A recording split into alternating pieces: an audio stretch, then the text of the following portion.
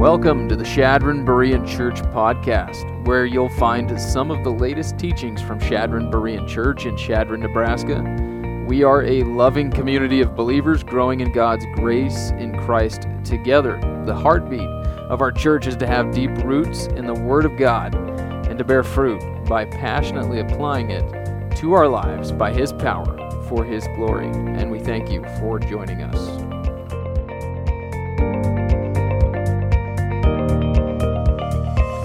Once upon a time, there were three little pigs who each built a house. And one pig used straw, and he built his house in a single day. Another built his house out of sticks in about 3 days. And then there was the oldest pig who built his house out of bricks. You guys remember the story, right? Right, the two little pigs build their houses really fast and allows them a lot of time to play. The oldest pig builds his house out of bricks, slowly and painstakingly over the course of a few weeks, while his two brothers look on and laugh at him for taking so much time and effort to do it. However, one day, the big bad wolf comes along and, like a storm, blows over these houses of sticks and straw, makes these houses look like, I don't know, a house of cards. They just blow right over. And the two little pigs who didn't spend much time on their houses have to bite their tongues as they move in now with their older brother. And you know why I like that story? Because there's so much wisdom in it. It's timeless wisdom for us and for our kids. You know, to do things right, it takes hard work and it takes discipline. It takes the ability to say no to the easy road, the road of instant gratification, and to say yes to doing what is right and in the long term is going to bring the greatest blessing. And that reminds us of Jesus' words in Matthew 7, doesn't it? Jesus compares those who listen and act on His word with those who listen to His word, but they don't actually act on them. They don't act on Jesus' words. Those who listen and act on Jesus' words are those who build their houses on the rock. Right? They have a firm foundation. They're not like those who build on the sand. So when the rains and the winds come or the big bad wolf comes, there's only one house left standing. And so in our God-Designed Marriage series, hey, we have a PowerPoint up there, Gavin.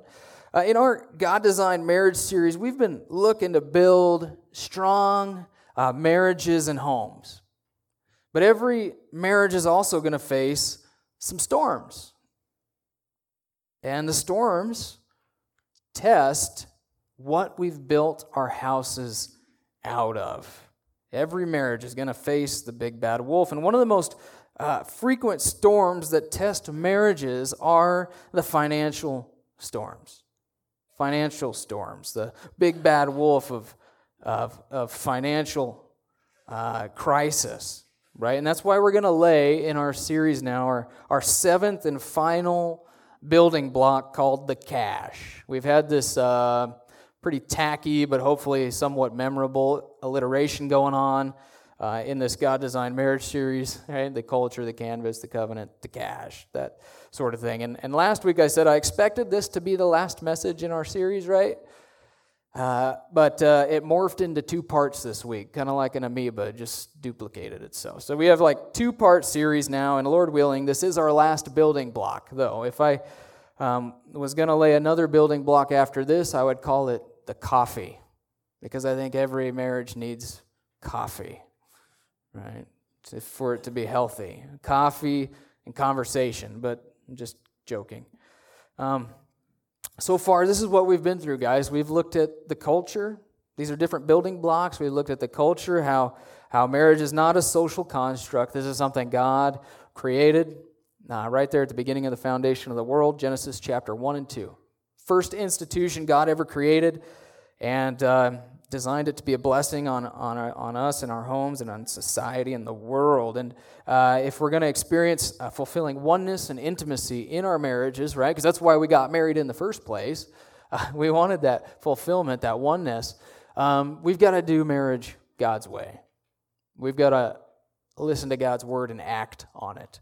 And then we've looked at the canvas, how marriage paints a heavenly picture of the triune nature of God and Christ's relationship with the church. We've looked at the covenant. It's not a contract, it's a lifelong covenant. We've looked at the charge, how God has given us biblical roles, the role of the husband to lead by loving his wife and headship, and then the wife's responsibility or charge to respectfully submit to her husband. And we've looked at the care, the preventing unnecessary conflict, responding to conflict. We've looked at the closeness, the intimate side of marriage, and some ways to stay pure. And then the children, last week, how we can rear children God's way. Today now we're looking at the cash, how we can manage God's money God's way. And money is, like I said, this is one of the biggest stumbling blocks for marriages today. If you look at any of the statistics taken on why marriages end in divorce, it's the big bad wolf is always knocking at that door, or he has been knocking at that door. The financial troubles is always near the top as a contributing factor in any of the statistics. Many have said it's the number one reason for divorce, the reason why the 50%, it's the reason for 50% of marital failures, and the number one topic that couples argue about. And so financial problems are hard on marriages. They drain us mentally, emotionally, spiritually, physically. And when you combine that sort of financial stress with some other unresolved conflict, I mean, it's just a recipe for disaster. It's a marital crisis waiting to happen. And most couples start off on the wrong foot because we come into marriage with debt, right? A bunch of debt. Like, just think the most weddings cost around $25,000. That's what the average wedding costs. And then you add that $6,000 on wedding rings. I mean, here we are going into marriage with a pile of debt. We're getting off on the wrong foot. And we're privileged to live in one of the greatest country in the world with freedom and opportunity and wealth like no other country has ever known in the history of the world. This Christian church in America has been able to give to missions more than any other church in history. I mean, it's pretty amazing the privilege we have. But as great as it is to be a Christian living in the United States in this land of opportunity, it's also become a terrible snare. It's become a snare for us because many couples in the U.S. are still living in this land of prosperity, paycheck to paycheck. And we've got a terrible pile of debt. 70% of us have more debt than we do savings. We have little or no savings, and the result has been houses made of straw and sticks. And we could say one of our greatest problems is that of contentment, right? Too many couples trying to keep up with the Joneses and trying to keep up with our moms and our dads, and that's what Proverbs, our moms and dads took 30, 40 years to build what they have, right? To save and to build, but we want everything now. We want instant gratification, and we want to keep up with mom and dad, and Proverbs calls that building your house before you build your barn.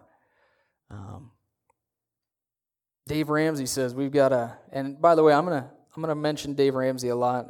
It's probably a familiar name. I hope it is. He's got a lot of good things to say, I think, in the world of biblical finance. He's also got some not so good things to say, the way he says it sometimes. But I do enjoy him. But he says we're too busy buying things we don't need with money we don't have to impress people we don't even like, right?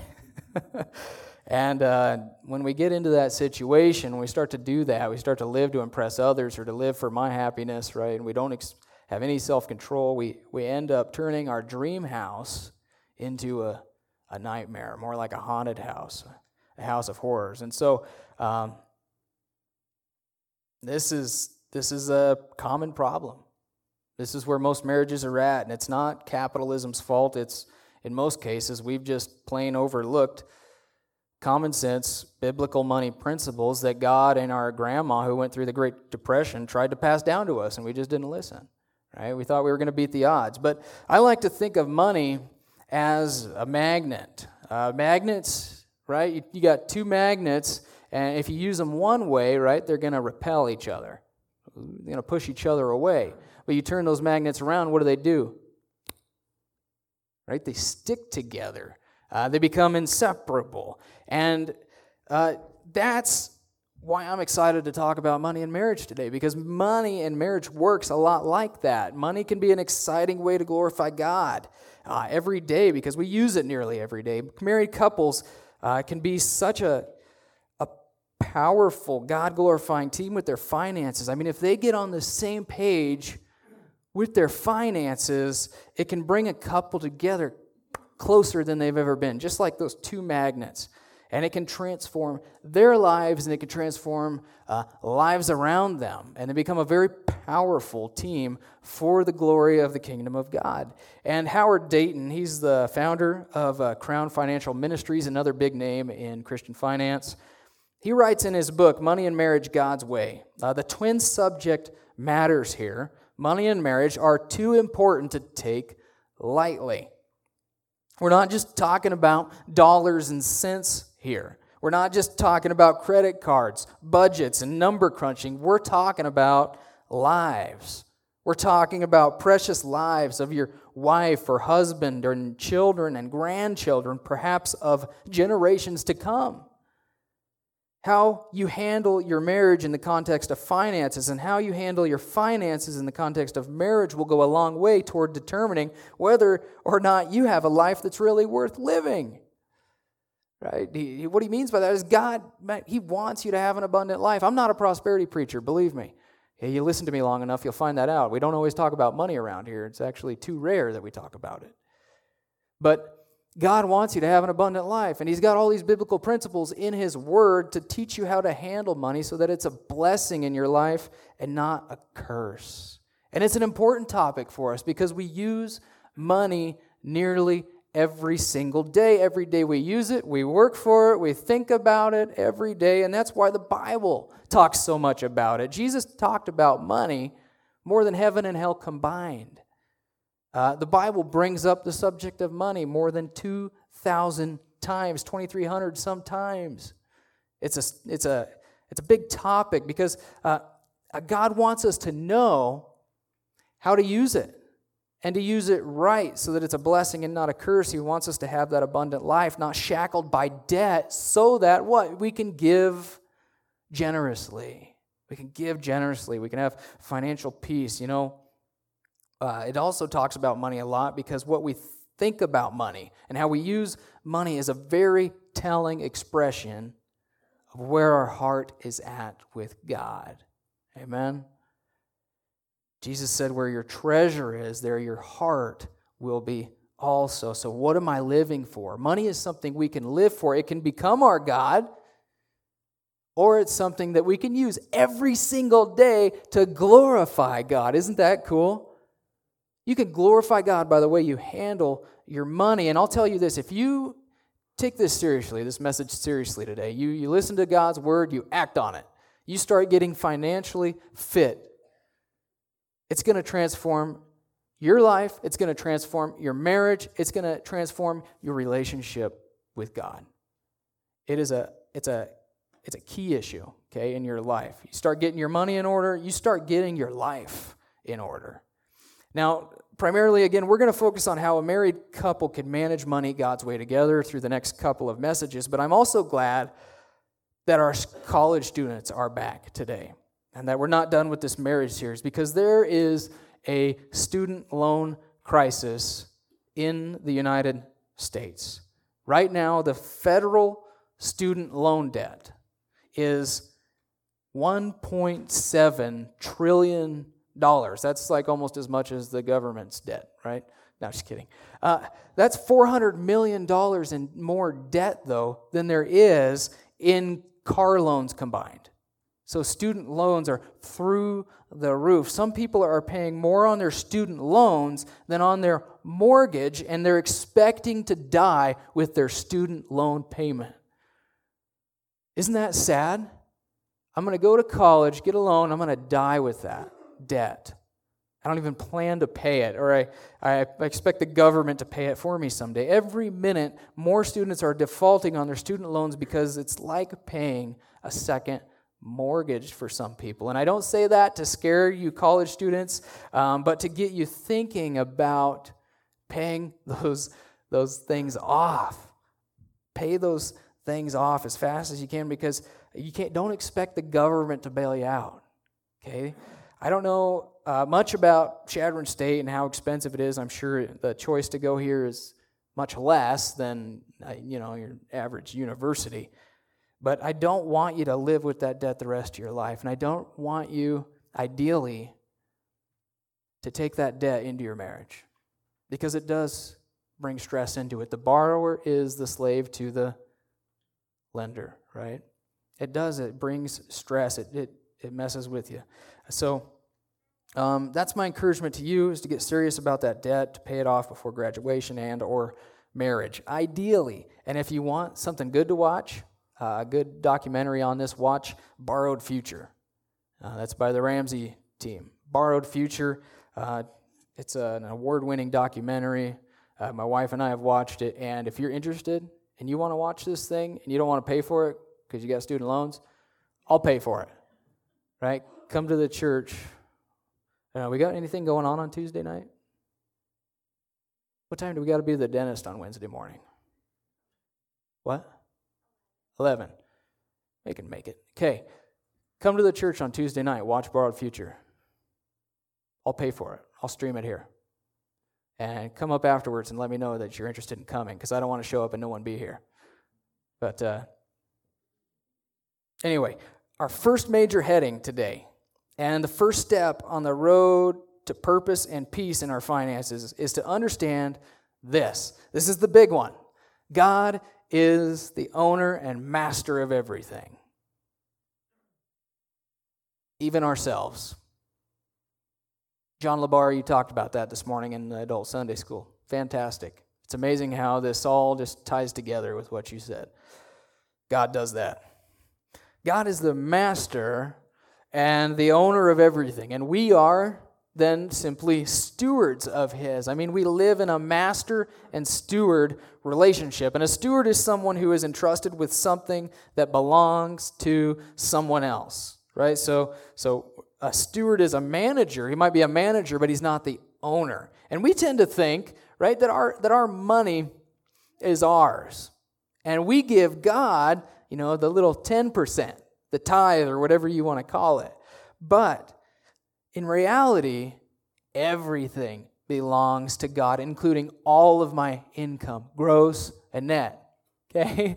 Everything belongs to God, not just the tithe. And we've got to get that through our minds. In 1 Chronicles 29, I read it this morning, but David says this. You see his view of money and possessions here, which should be ours as well. Yours, Lord, is the greatness and the power and the glory and the majesty, the splendor, for everything in heaven is yours. And yours, O Lord, is the kingdom. You're exalted as head over all. Wealth and honor come from you. You are the ruler of all things. You see that? Wealth and honor come from you. You're the ruler of all things. In your hands are strength and power to exalt and to give strength to all. But who am I and who are my people that we should be able to offer as generously as this? They had brought offerings to the temple, to build the temple. And he says this, for all things come from you, and from your hand we're going to give back to you. Everything comes from God. When we give to God, it's not because He needs us. We're giving back to Him what He's already given us. Isn't that great? Psalm 50, 9 through 12, God says, I have no need of a bull from your stall, or of goats from your pens, for every animal of the forest is mine, and the cattle on 1,000 hills. Every cow out there is mine. But the birds in the mountains, the insects in the fields. If I were hungry, God says, I wouldn't tell you. You ever wonder if God gets hungry? Well, He's not going to tell you, because the world is His and everything that's in it. He's not going to ask you for something to eat. Isn't this That's biblical money and possessions 101. Everything belongs to God, even our money. It's His money. You might say, well, I worked hard to earn that money. True. Yes, that's true. And God's Word would say that's your reward for your hard work. And there's several verses in your notes to confirm that. But remember that even the breath that you have in your lungs, the heart that is beating in your chest, the life that you have in your body, the skill, the ability, the talents, they all come from God. He keeps our heart beating. He keeps us breathing. He's the one, I don't know about you, but I took my jacket off this morning. I didn't have any battery pack back there. Where's life coming from?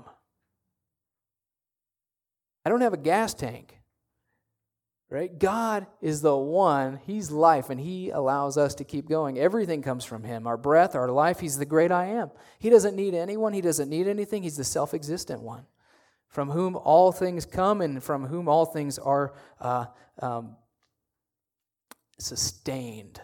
He's the creator and the sustainer of everything. And that's the greatest truth that we need to embrace this morning as we get into finances. Because if you appropriate this, and you know what I mean by that, right? If you appropriate this, if you mentally you take hold of it and you believe it.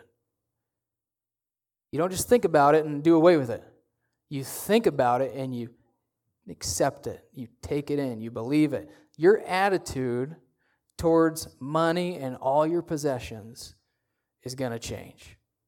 Because technically now, you don't own anything.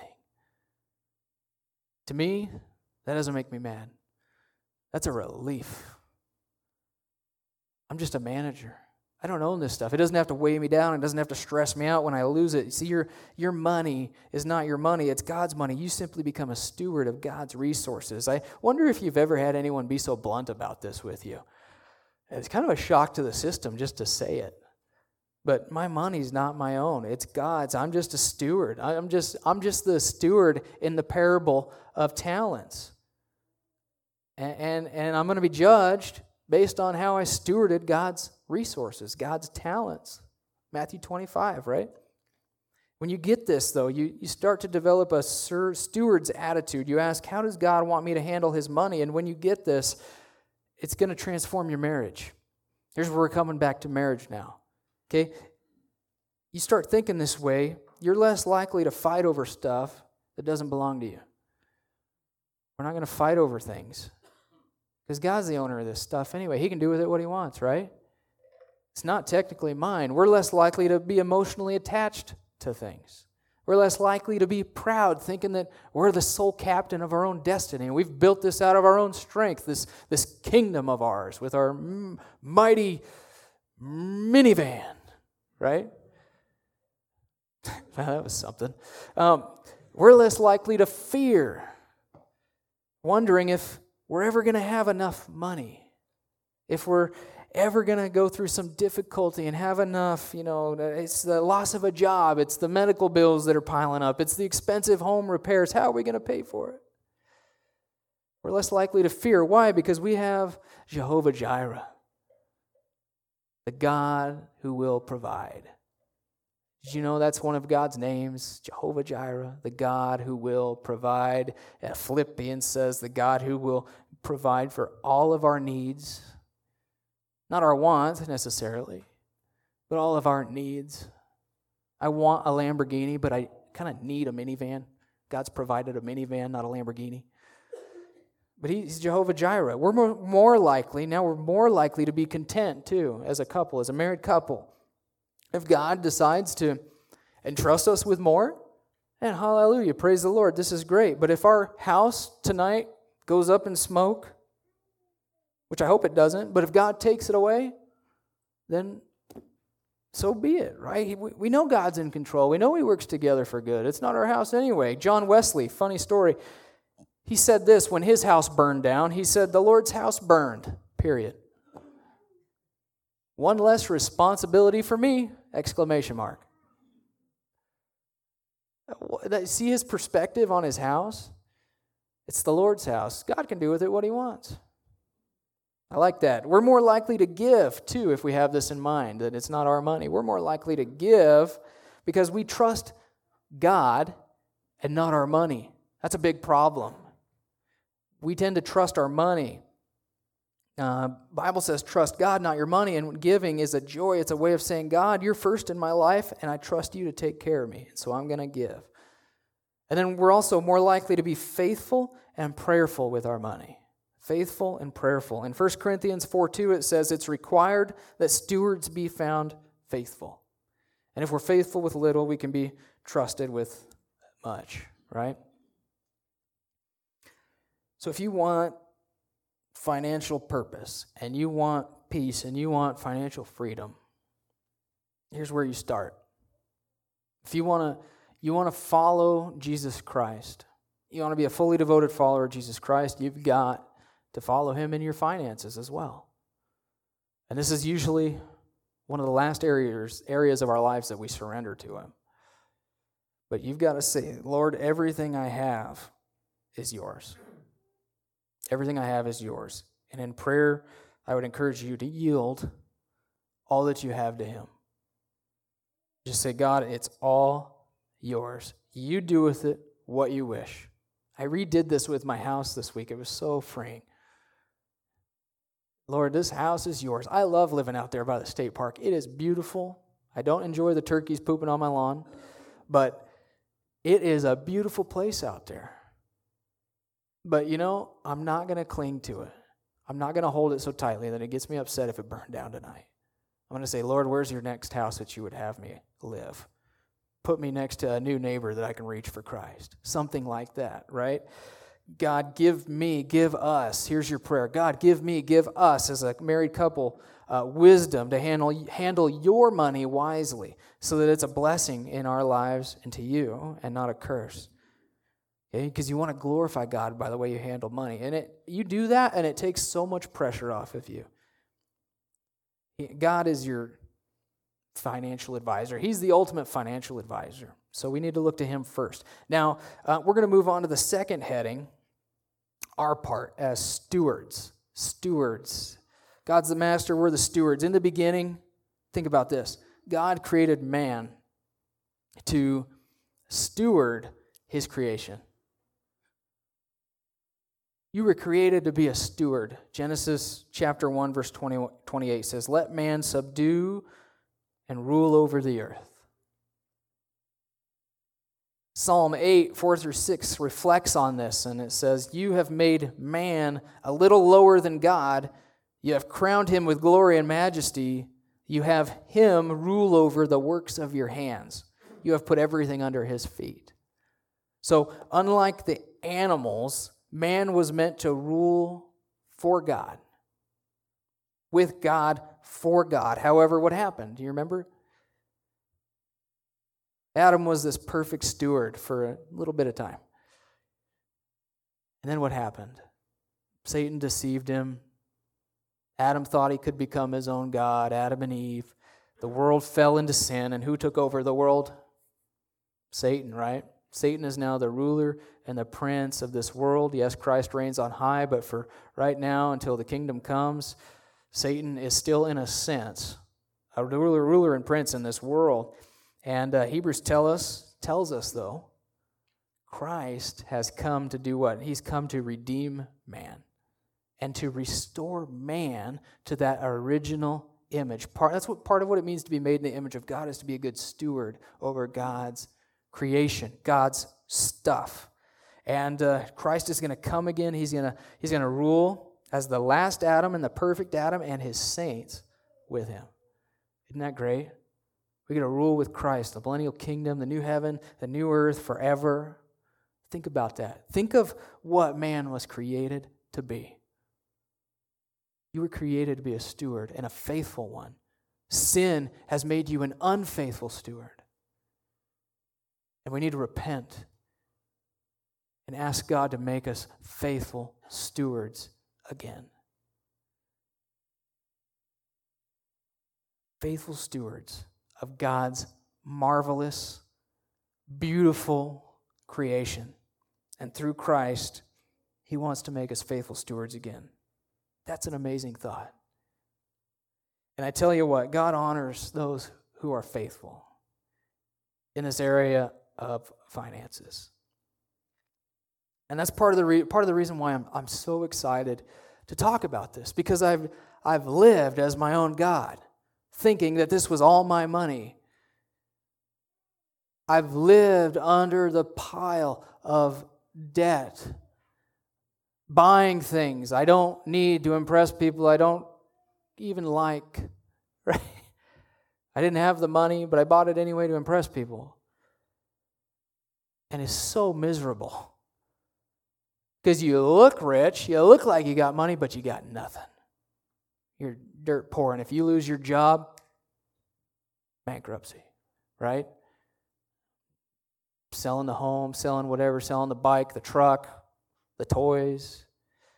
But when you start to handle money God's way, it becomes such a blessing. Such a blessing. And my wife and I, I'll just be honest, we have decided, this is part of the reason why I'm so excited and why I'm so, have so many words about this morning. Not that that's different from any other Sunday. But my wife and I, this January, decided that's our goal this year. We're going to be more prayerful and intentional with our finances than we've ever been before. I mean, we were kind of doing it, right? We're doing pretty good, doing things God's way, but we became intentional and we became prayerful. Actually praying about our finances. How can we glorify God with our money? And God has confirmed, Luke 16:10, whoever can be trusted with very little can be trusted with much. I mean, we have seen God bless us in unbelievable ways. That's how we had an anonymous donation come in. That's how we were able to buy the whole church books on marriage. We were able to take several months off our mortgage. And we were able to meet all of our financial goals just this week on Wednesday. We did that without that anonymous donation. And God's just good. I mean, if you give your finances to God, He's going to bless you. He does. He just does that. Obedience brings blessing. And you know what was cool? Is going out and getting some ice cream on Wednesday night and telling our kids, we met our financial goals this year. Let's celebrate. Let's celebrate. And we get to talk to them. We get to instruct them about biblical money, finances, and money. But let's start getting into these money principles, marriage and money principles. We've got 4 of them. Number 1, become one in your finances. Become one in your finances. The first thing that a typical married couple needs to do to become a powerful team for God is to go down to the bank and get joint bank accounts, right? You just got married. First thing you do, go get joint bank accounts. In premarital counseling, I will tell a couple that if they don't plan on joining their bank accounts, they can count me out on joining them together in officiating their marriage. That's how seriously I take this. I make them promise me that they will. Now, I can't make them, but I make them promise to me that they will. In marriage, you are one. You become one. To become one, your whole lives become blended, and that means your finances become blended too. And the only exception to this would be a blended family, maybe where things can be a little more complex. Okay, for example, the spouse with kids from a previous relationship who experienced financial infidelity might need some time to build trust and security in that area again. Because financial infidelity is a serious thing. It's a big hurt, okay, to overcome. Maybe they need that, I don't know, they remarry, maybe they do, maybe they don't, but that's something for, at least for the new spouse to think about it, that this is a past area of abuse and it's going to be very sensitive to them. However, they're still going to be required to work as a team in their finances, as is every couple. In marriage, it's not his money and her money anymore. I'll even say this while I'm officiating a marriage. Right? It's not his money, it's not her money anymore, it's our money. And technically, it's God's money, right? But the only time a couple, I think, should have his money and her money is by agreeing on personal equal allowances in their budget. You got to start out there. That means there's no secret bank accounts.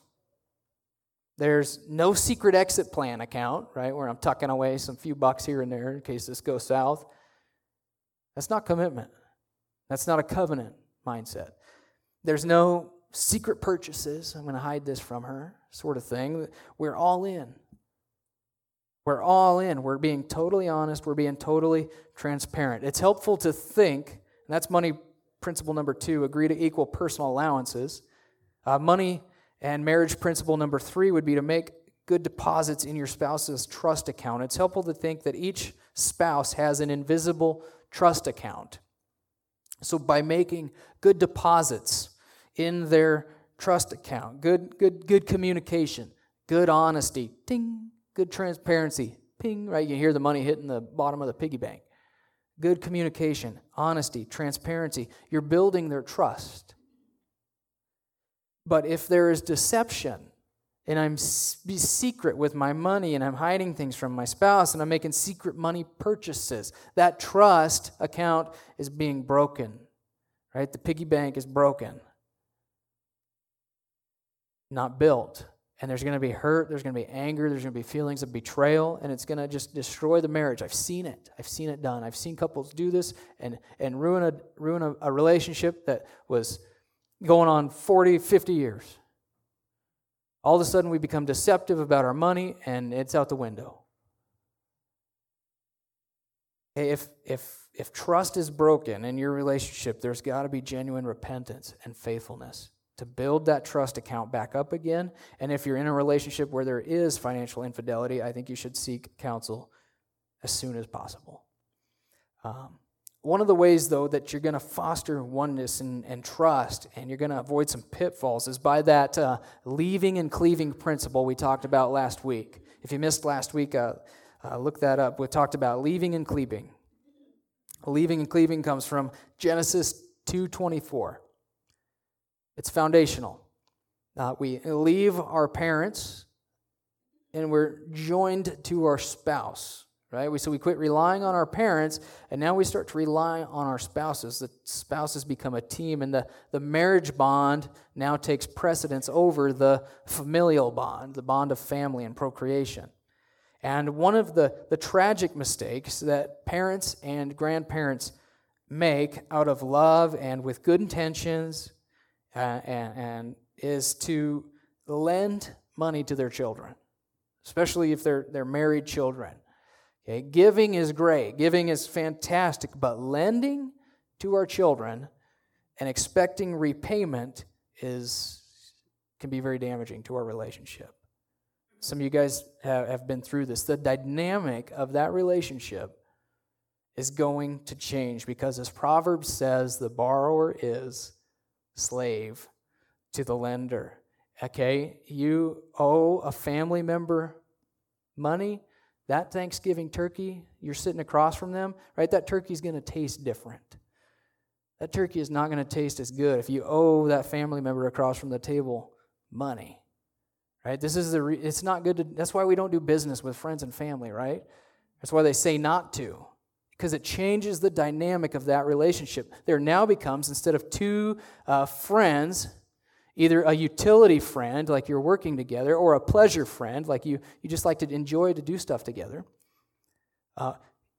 That friendship is now not like that anymore. One is a borrower, one is a lender.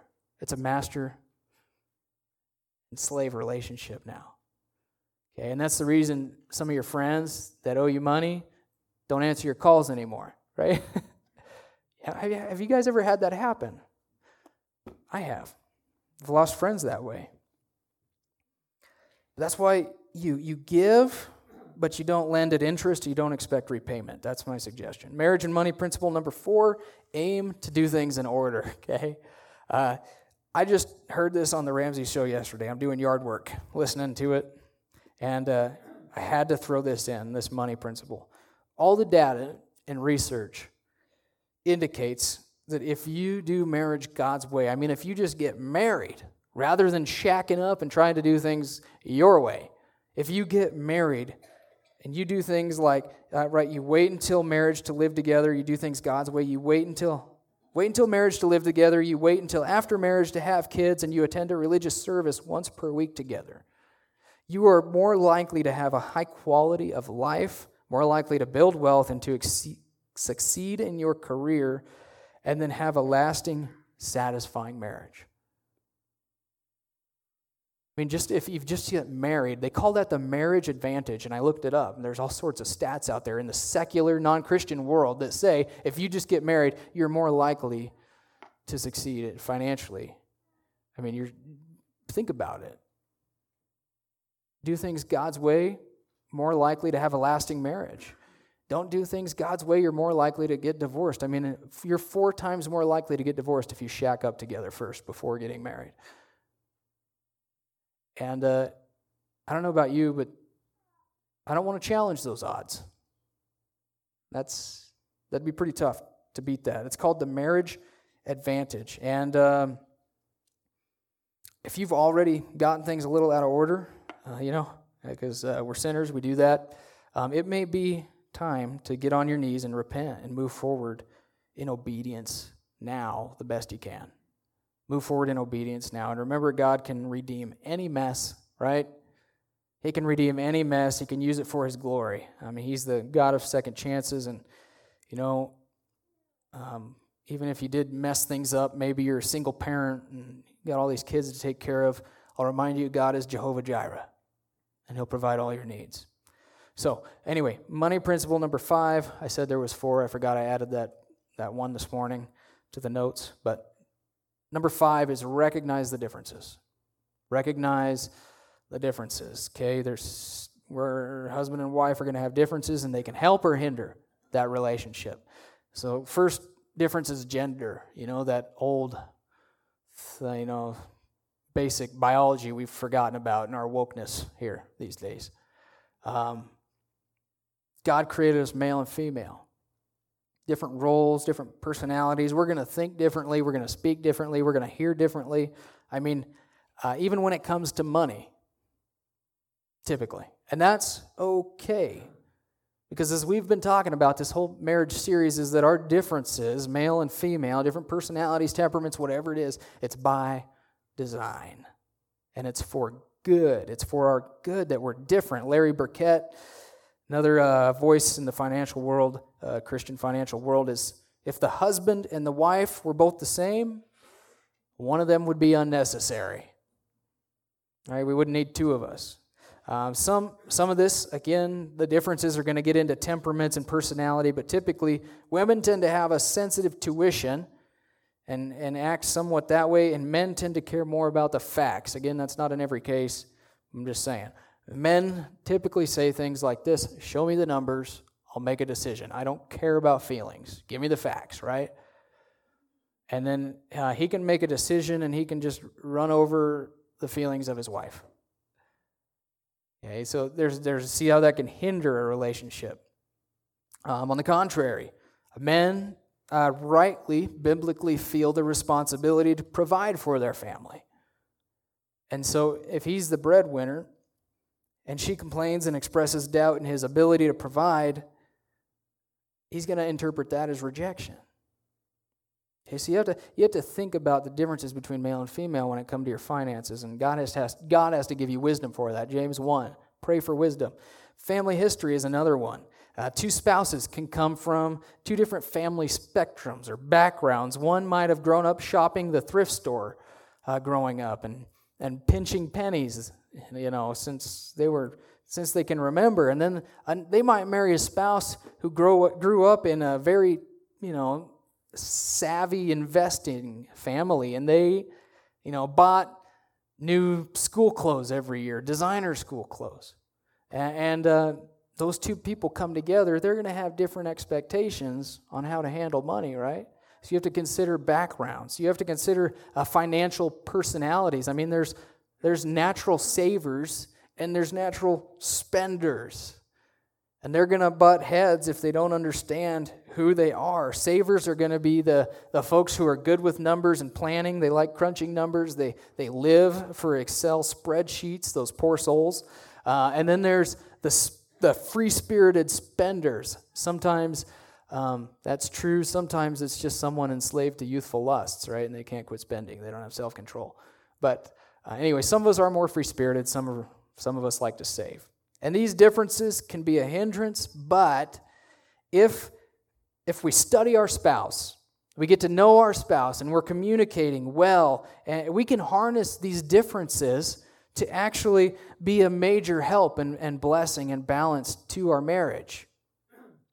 His strength can meet her weakness, and her strength can meet his weakness. And this couple who, though very different, can become a very balanced and powerful team for God. But you got to get to know your spouse.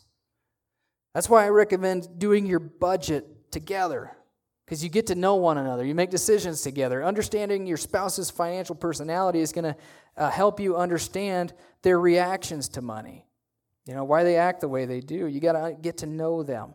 Now, it's going to help you find some middle ground that's balanced, so you're not just only saving and you never spend anything. You never enjoy your money, and vice versa. But this genuinely seeking each other's perspective is going to go farther and bring you closer to your spouse than flowers and cards ever will.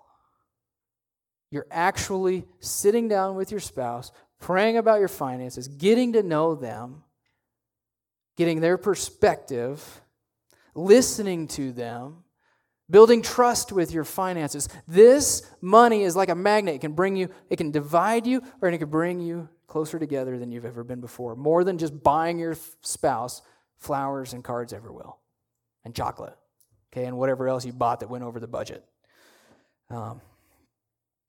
This is true because it's true partnership and oneness being lived out in an area of life where we typically have a lot of emotions. There's a lot of emotions attached to money.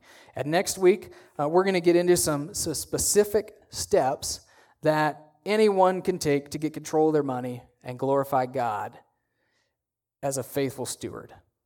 We're going to talk about creating a spending plan, getting out of debt, building an emergency fund, investing for the future, and giving generously. And I'm excited about that because like Dave Ramsey says in his book, The Total Money Makeover, he says, I've never had someone write to me saying, I got on a budget, I got out of debt, I got on the same page with my spouse, I built wealth, and I hate it. No, they don't hate it. They enjoy the peaceful fruits of doing things God's way.